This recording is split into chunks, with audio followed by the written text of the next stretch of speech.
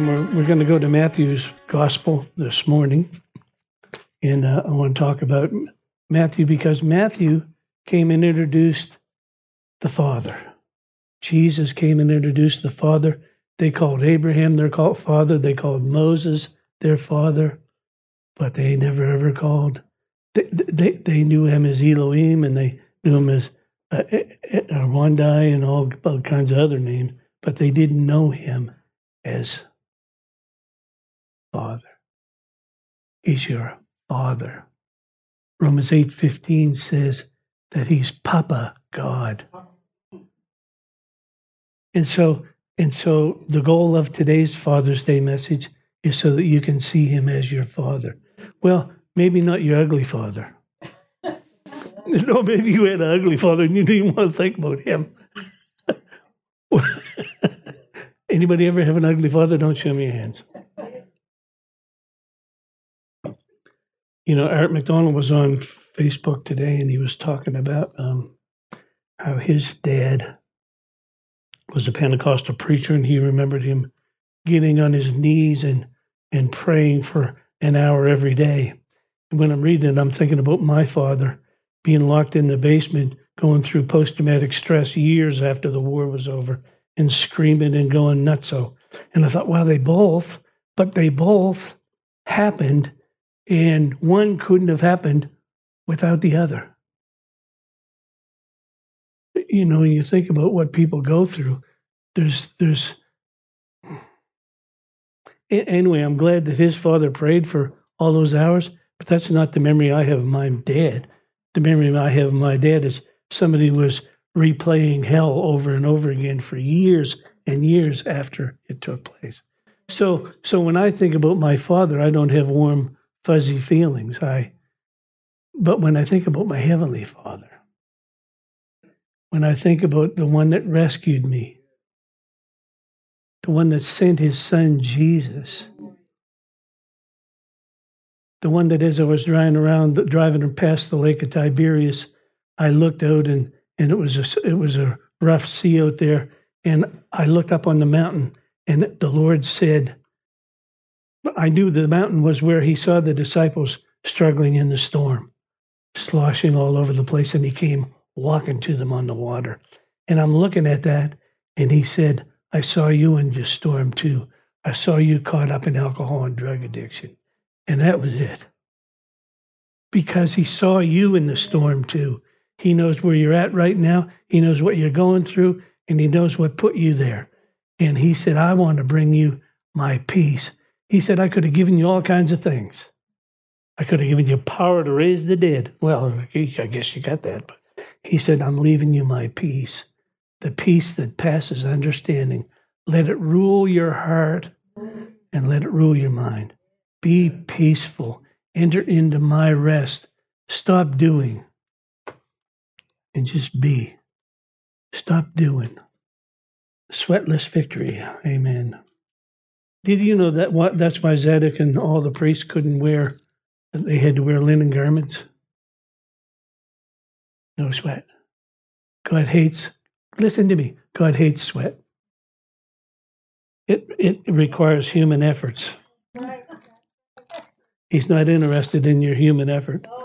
He's interested in you believing. No, but if you get that, the struggle is over.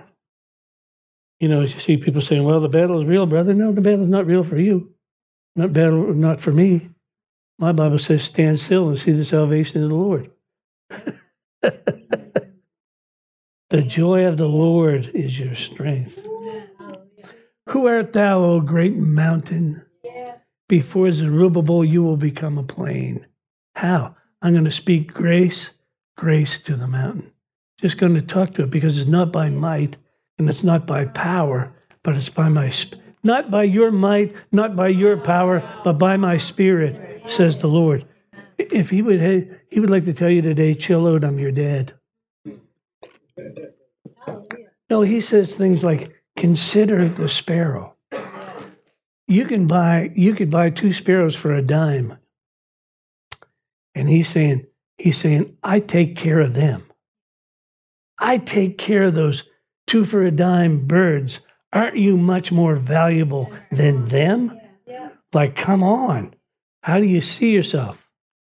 Get rid of that inferiority and say, He's my Father. Hallelujah. He's not giving me a spirit of bondage again to fear, but a spirit of adoption. And I cry, Abba, Father, Papa, God. And I'm an heir of God. I'm an heir of God. Because of that, I'm a joint heir with Jesus. That means everything that belongs to Jesus already belongs to me, so I don't lack anything. I might lack revelation of how to obtain things, but I don't lack anything. He already supplied all of my needs according to His riches in glory by Christ Jesus. It's a done deal. Everybody say it's a done deal. So in Matthew chapter 4, He was talking and He said, repent. I love the Ben Campbell Johnson. He says, change your attitude and your actions, for an invasion from the spirit realm is imminent. What he was saying there is the thing that he hadn't spoken to anybody since Malachi closed 300 years earlier. It was silence from heaven. And when he spoke, he said, I got some good news for you. Change your attitude, change your actions, because the thing that you've been waiting for and the thing that you've been expecting is about to break forth in your life.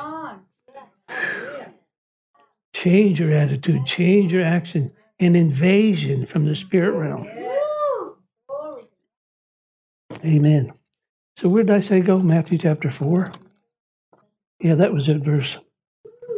Yeah, we can just jump over to chapter 5 then. How about if we jump all the way over to chapter 6? Whatever you want. That's right, it's my half hour. Matthew 6 and verse 7. Now, again, he's talking to these guys, and they didn't know that God was their Father. They didn't have a clue that He was their Father. And yet He's our Papa God, whom the whole family in heaven and earth is named. He's our Father. He's your dad. And He's a good daddy. He's a good daddy. And He doesn't withhold things from you. Why do you go through things?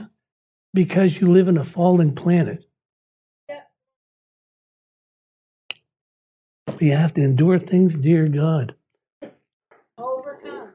Overcome. For the joy that was set before Him, He endured. He endured what He had to go through because He had something that He was looking for.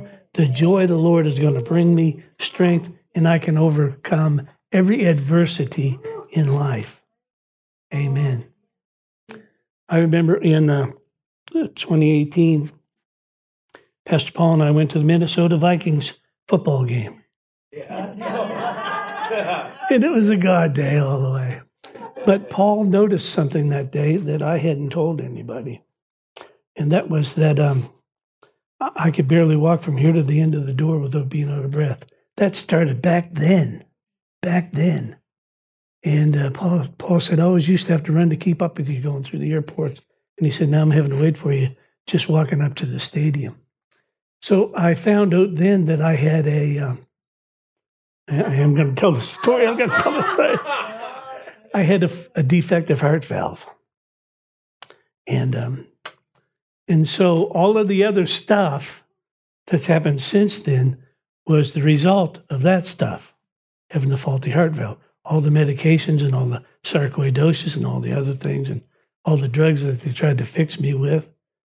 And none of it worked, obviously. I had a good time. No, not really.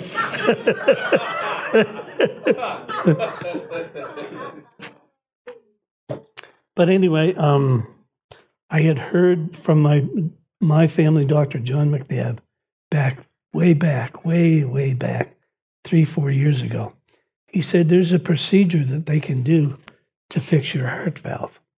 And I said, yeah, well, I don't want, zip and all that.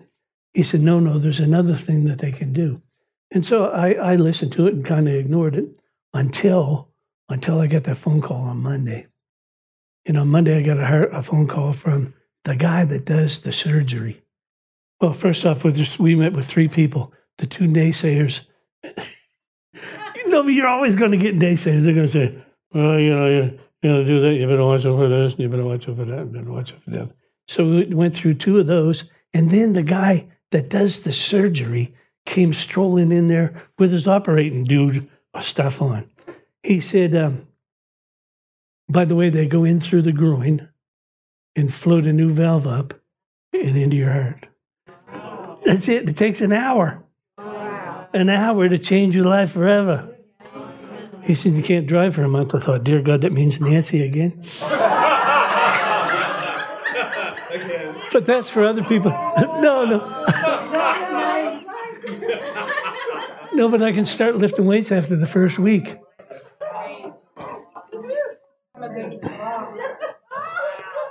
Anyway, the guy, he came in on Monday and he said, this was Monday afternoon, Monday morning.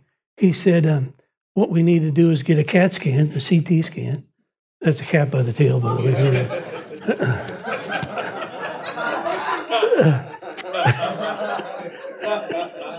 A CT scan, and then within a month we'll do the surgery. So you're thinking, CAT scan, how long is that going to take? They do them at Cobequid, they do them in one machine. Anyway, that was on Monday. On Wednesday afternoon, they called. They said, "Well, we're here tomorrow to do the CT scan." So now they did that on Thursday. So within the next 30 days, I'm going to join Dawn Matheson to run around this church. Did you notice her today? Yeah. Did you see the times that she crawled around? You see her going boogieing by 4 or 5 times today? Yeah. Motivated James can. I saw it with my own eyes.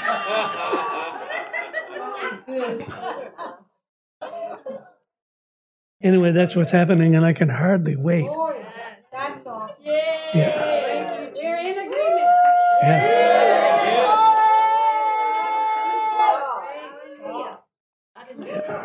Abundant life.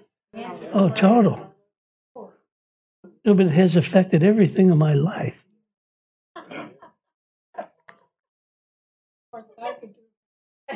Huh? Yeah, but just think how peaceful it's going to be for you.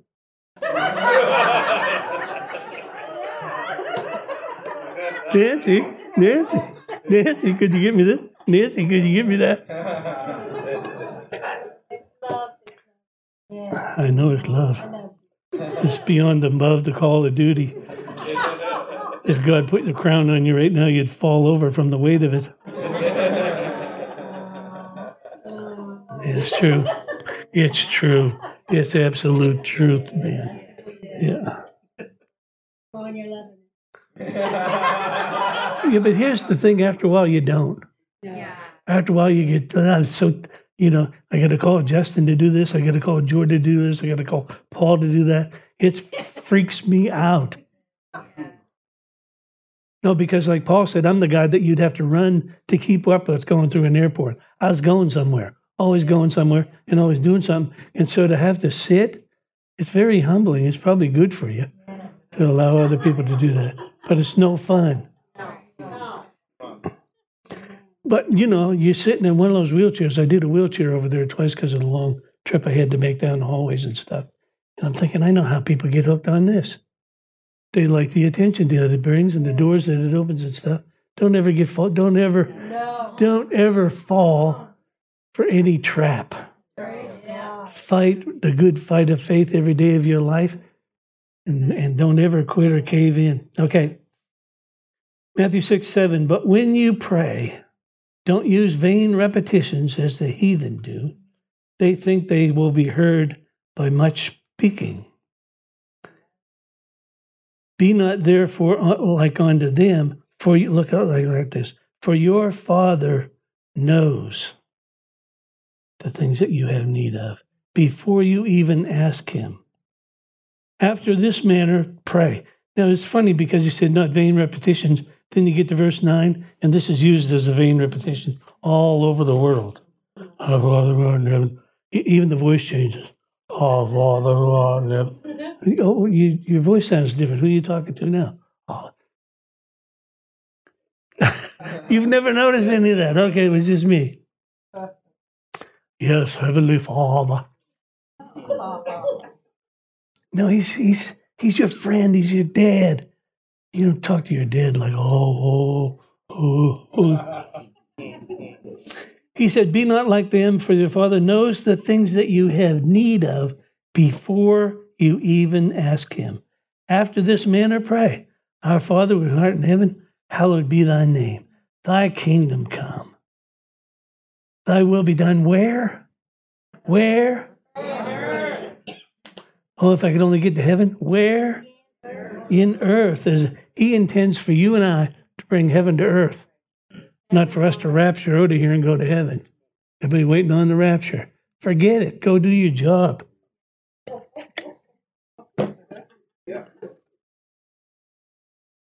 What's he want a bunch of losers up there for? Get me out of here. I'm so scared.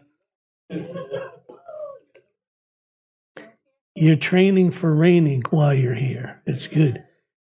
Thy will be done in earth as it is in heaven. Give us this day our daily bread. Forgive us our debts. Uh-oh, what's that next part? Oh, what? You want me to forgive too? Lead us not into temptation, but deliver us from evil. Thine is the kingdom, the power, and the glory forever and ever. Amen.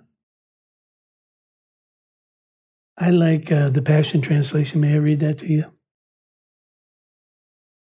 There's no need to imitate the Gentiles, since your Father already knows what you need before you ask him. Pray like this: Our beloved Father, dwelling in the heavenly realms, may the glory of your name be the center on which our lives turn. Read that part again. May the glory of your name be the center on which our lives turn. Manifest your kingdom realm and cause your every purpose to be fulfilled on earth, just as it is in heaven. We acknowledge you as our provider of all that we need each day. Forgive us the wrongs that we have done, as we ourselves release forgiveness to those that have wronged us. Rescue us every time as we face tribulation and set us free from evil. For you are the King who rules over the power with all power and glory forever. Amen. Hallelujah. Hallelujah. Now I'd like to zero in on verse 26. Matthew 6, rather, 25. Matthew 6, 25, 26. Therefore I say unto you, don't worry. Therefore I say unto you, don't worry. Chill out. Don't worry. Don't worry. That's really what faith is just trusting that no matter what's going on, all things work together for your good because you love God and you've been called according to his purpose. It's working together. It doesn't matter. So it didn't happen to you. It happened for you. Listen, it didn't happen to you. It happened for you. Don't make it happen to you because then you're a victim. When it happens for you, you're more than a conqueror. Recognize that these things happen for you and not to you. Don't ever be a victim. And that's what was happening with Paul in Timothy chapter 4. You know, Demas left me, like all these bad things happened. He had lost something. Of course, when I read that, I celebrate him because I'm thinking, hey, Paul, you didn't know that I'd be teaching this 2,000 years later. What he was doing then, he had no idea the scope of what was going to happen next, and neither do you. Huh? He knew it was going to be good, and yet, you know, Ezra said, you were born into the kingdom for such a time as this. You were born into the kingdom for such a time as this. You don't know what he's doing in your life either. Well, maybe he hasn't done anything about you. It ain't over as long as you're breathing. Do this. Feel the air on your finger? He's not finished. Don't worry. This is why I tell you to never be worried about your life. For all that you need will be provided. Now, this is the Passion, okay? Don't worry. This is why I told you to never be worried about your life. For all that you need will be, all that you need will be provided. All that you need, see, you don't have a need right now. If he already supplied you with all the spiritual blessings in the heavenlies in Christ, and he did it before the foundation of the world, the answer was there before the problem arrived. Listen, he had the answer in place before the problem ever arrived. He's not taken by surprise. He went to the end and said, okay, now let's begin. He already did it all, and then he backed up and said, okay, now let's do this. He already did it all, and then he said, let's back up and do this. So what you're walking through right now, he's already been there. He didn't live in time. He put time in here for you. He didn't live in time. You got time on your watch. He lives out way beyond that. He said, to everything there is a season, but even that is for you, to every purpose under heaven. He said, there's a purpose in your life, and your purpose is coming to pass, and it doesn't matter what they said about you. What are you saying about you? What you say is what matters. Because he said in Numbers chapter 21, he said, I've spoken a commandment to bless you, and I'll never reverse it. I've spoken a commandment to bless you, and I'll never change my mind. Well, then, if he's not going to change his mind, why should you? No, but again, it's that inferiority thing. It's like when you get preachers on Facebook bragging about explaining their ministry. No, you can tell a testimony about God, but really make it about you and steal his glory. Little God used big me. Okay, let that go. No, but what it shows me, I'm not being critical of people. It shows me that we have an identity crisis. If you know who you are in Christ, you don't need a title. All you need to know is, hey, I'm his. Without him, I'm zero, nothing, but I'm not without him. I don't have anything that I can pat myself on the back for. Well, guess what I did? Nothing. Without him, nothing. With him, everything. So any bragging that we do, the glory has to go to him. And when I see people doing that on Facebook, I realize, wow, you're feeling so bad about yourself that you got to project yourself beyond. Anyway, I wasn't going to say all that, but it's out there now. So he said, I'll supply your clothing, your water, and everything that you need. Isn't your life more than meat or meal? Vegans, I don't know what do you do with that verse, but anyway, isn't your body more than clothing? Consider the birds. Do you think that they worry about their existence? Do you ever see an uptight seagull? They're picketing down around that restaurant on the Western Shore. We want more French fries. Drop your ice cream there.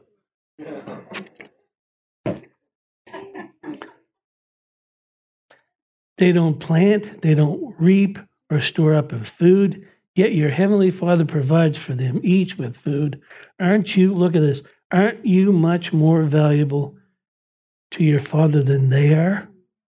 So which one of you, by worrying, could add anything to your life?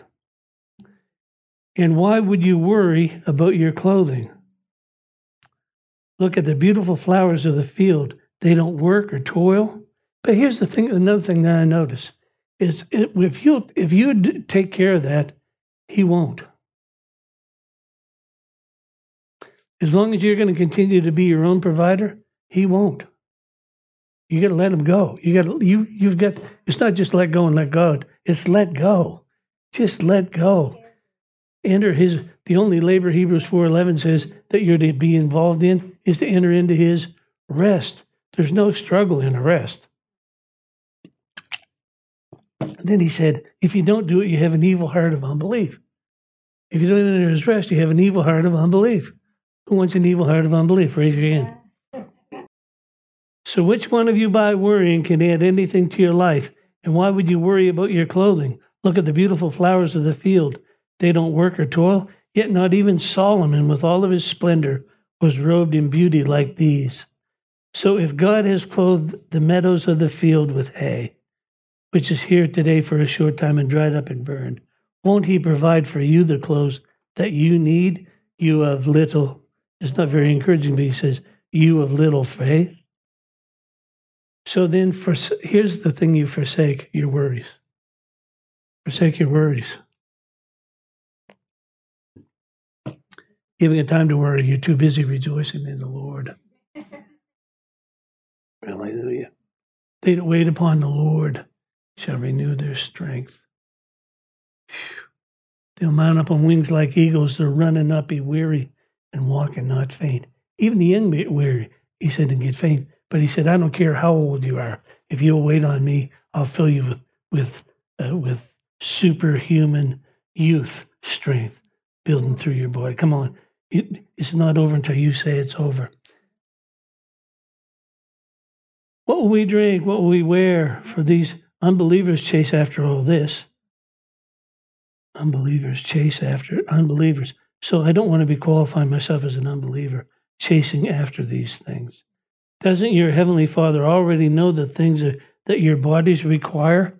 So above all, constantly seek, I love this, constantly seek, what am I supposed to do, God? Constantly seek my kingdom and my righteousness. Then all of these less important things will be given to you abundantly.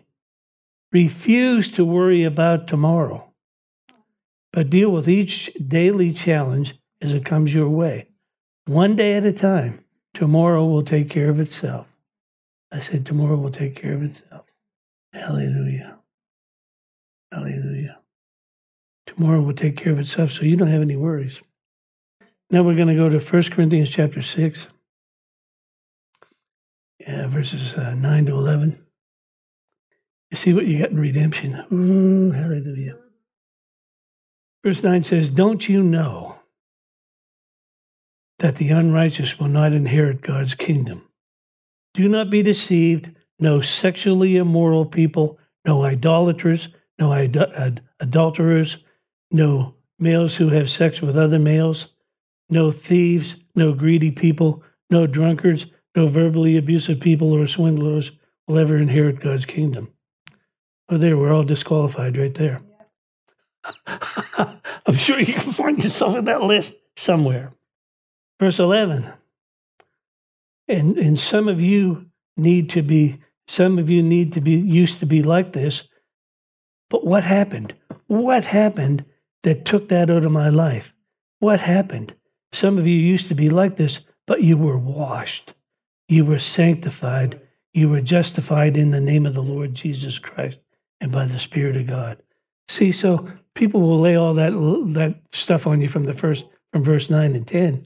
But you got to get verse 11. Verse 11 is what happened to you. You got converted. You got changed. God got a hold of your life. Passion Translation says, surely you must know that people who practice evil cannot possess God's kingdom realm. Stop being deceived. People who continue to engage in sexual immorality and idolatry, and adultery and sexual perversion, homosexuality, fraud, greed, drunkenness, verbal abuse, extortion, these will not inherit God's kingdom realm. It's true.